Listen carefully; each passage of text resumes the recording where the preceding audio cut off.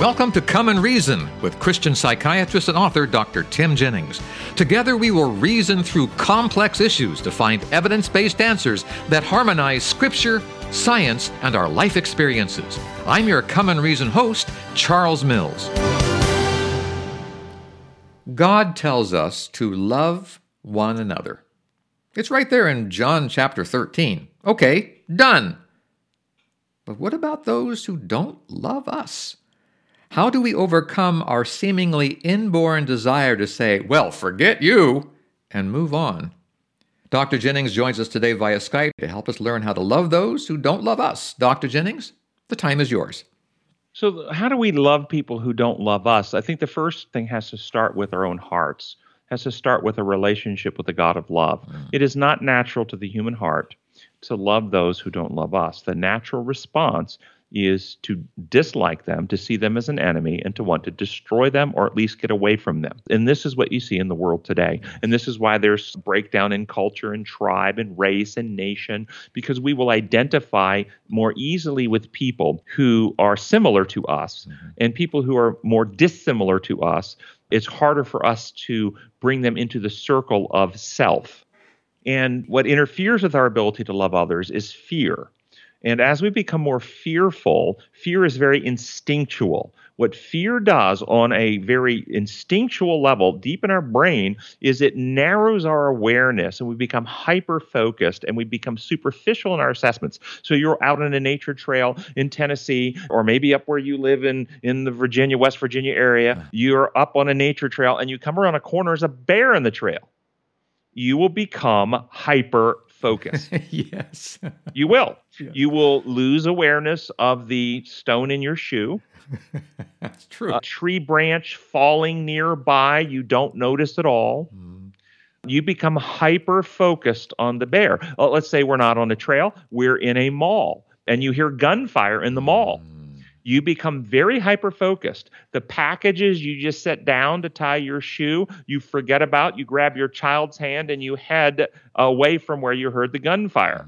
You become hyper-focused. And then you become superficial in your assessment. And what fear does, hyper-focused, superficial, and we go into what I call friend or foe assessment, safe or danger assessment. And so as you're hearing the gunfire, moving through the mall, you see a police officer. You don't know that person. But the uniform, superficial assessment, friend, safe, move toward.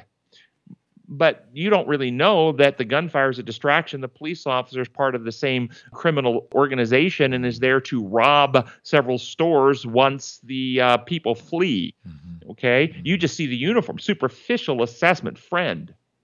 This is how we do things in society. The more fearful we get, the more we make superficial assessments and we divide and fragment and we identify with people who are like us and we see threats superficially from people who are not like us. And so that undermines our ability to love. So how do we love people? We have to first start by getting rid of the fear in our hearts. And the only way to get rid of the fear in our hearts is we have to come to the God of love, and perfect love casts out fear. We have to die to self-centeredness and a motive that says, I have to get mine for me, and I have to protect me and mine, and I have to do that at all costs. That's survival of the fittest instinct, or the Bible calls the carnal nature. Yeah. And so the only way to overcome that is to come back to God first and recognize that we are completely corrupted with fear that drives us to seek self, and ask for the filling of His Spirit, which will take away our fear and give us love. And then we have to make a daily commitment to go back to God and say, Lord, give me love for those who would hurt me today. Give me love for my enemies. It's not natural. I don't want to love my enemies. In fact, I want you to kill my enemies. That's what my natural heart wants. Yeah. But Lord David prayed that prayer, but then he also went on to pray, but search me, O God, and see if there's any wicked way in me. Create in me a clean heart. So I recognize that desires in my heart, Lord, but I also recognize it's not a healthy desire. It just drains me to stay angry. It drains me to stay bitter. It exhausts me to stay hateful. Lord, remove all that stuff. Give me peace, give me love in my heart, and help me love those. So once we have our hearts changed, then you might want to have a conversation about, well, what does the actions of love look like? How do we actually functionally love once we no longer hate those who would hate us? Do you want to have that conversation? I do, and I'm trying to frame this question. For us to do that, for you say, ask God to bring love in your heart. How will we know it's working? How will we know it's actually happening? What will be different about us when we step out the door, when Christ has actually made inroads into our heart? Number one, we will be less angry. We will be less hurt, less bitter, less resentful, less hostile. We will be more patient. We will be more kind. We will be more willing to consider the other person's perspective. In other words, give what we might call a fair hearing. Understand where they're coming. Doesn't mean we agree. We may still think they're completely wrong, but we don't jump. In other words, we stop being so hyper-focused. Stop immediately judging others based on superficials. Well, they're a Republican. They must be horrible. They're a Democrat. They must be horrible. Okay? We don't do those type of superficial things, because we don't even know the person. And then as we do that, we come back from the godly perspective and we recognize that, you know what? Every human being on earth is a child of God. And if you are a parent, you step back and go, well, I have 3 children. I have 4 children. I have 5 children. What if one of my children had a problem? Maybe they had a problem with shoplifting and they got arrested, or maybe they have an alcohol or drug problem, or maybe they have an anger management problem and they've actually been arrested for hitting their own spouse.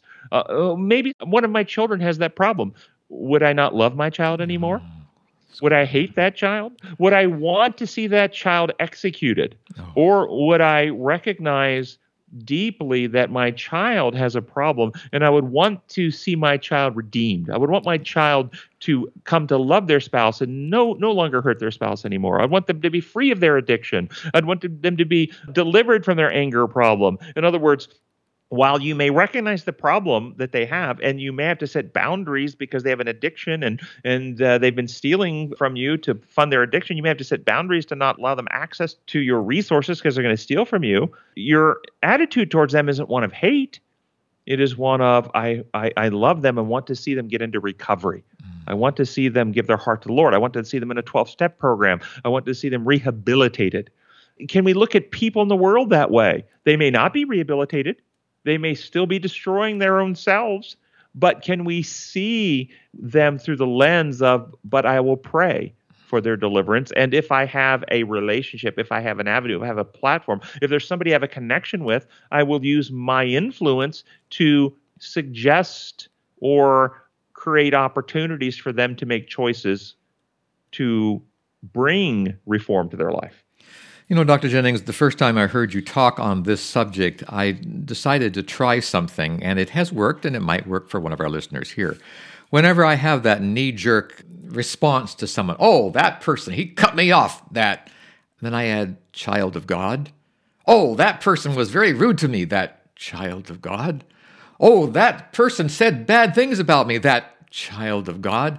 And when I add that child of God to my condemnation of them, suddenly something in me changes and I begin to feel the very things you were just talking about, Dr. Jennings. That's beautiful, Charles. I think that's a wonderful real-time intervention that people can make to help keep them from going down the hyper-focus trail, me or them, friend or foe. Wait a second.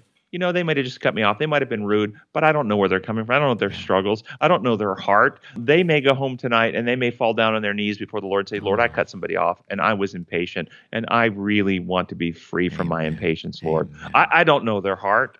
I know I don't want my heart infected with hate and bitterness and resentment and hostility, because if I allow that to happen, then pretty soon I'll be cutting people off or being rude to people.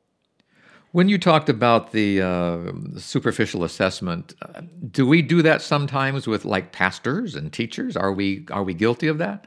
I think we all have that vulnerability. And again, there's a difference between superficially assessing someone in character, in motive, and assessing an idea. This pastor just put out an idea about God. I can assess that idea without assessing the motive of the pastor. Interesting. I can say that idea I disagree with, and I've had pastors that I disagree with on lots of ideas, but I love the pastor. I love the person, Sure. but I don't agree with all of his ideas. And some people have a hard time differentiating ideas, beliefs, or perspectives that someone else holds from the person themselves. Well, Dr. Jennings, we have about 4 minutes left here in the program, and I want to start being practical here. What are some actual physical things we can do or say to ourselves, starting as soon as the program's over, as we step out into the wild and try to make our way through this world?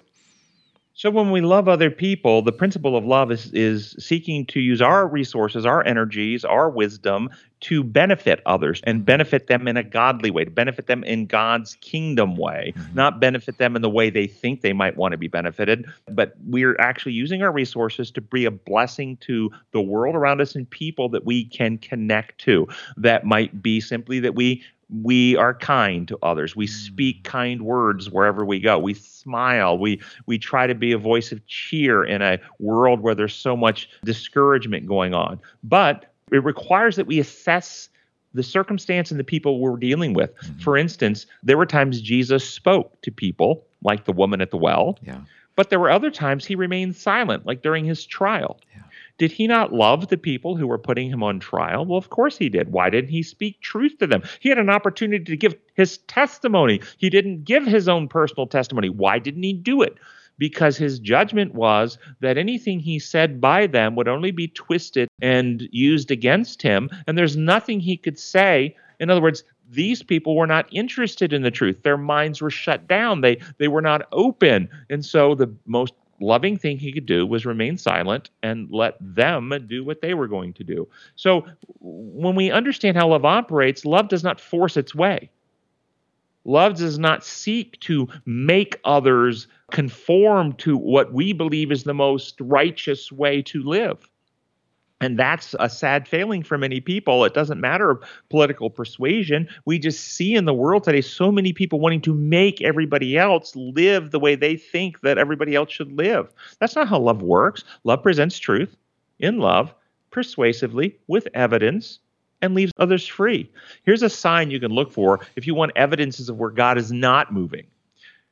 God is the God of truth. Truth loses nothing by investigation. Truth is never afraid to have questions asked and have evidences brought forward, because those who love truth as new evidence, like medical scientists, as new medical research comes forward, they love to embrace the new facts and evidences and that prove or demonstrate this way is better than that way, or this brings more healing and that harms.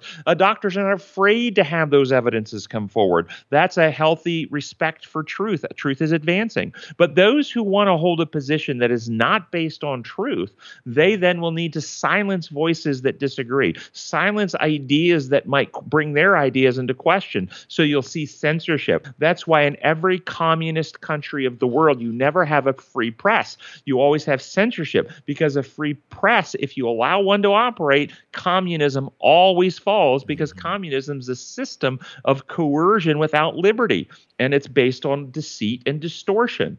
And so you can look and see the principles of God and principles of love. We don't have to silence voices. If I love others, I give them the freedom to speak. I just present the truth and love and leave them free. It's okay. Wow. Dr. Tim Jennings today with us. ComeAndReason.com is our website. I saw a picture the other day, Dr. Jennings, I think it was on Facebook or your website or something, where you had boxes and boxes and boxes ready to go out, shipping out to people.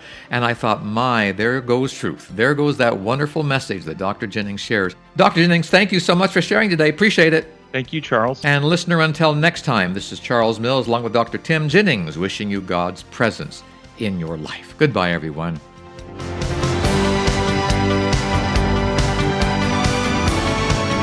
Thank you for spending time with us today. To continue the journey, I urge you to visit ComeAndReason.com. Here you'll find many excellent resources to help you gain a deeper understanding of the God we all love and serve. That's at ComeAndReason.com. This is Charles Mills, along with Dr. Tim Jennings, inviting you to join us the next time we come and reason together.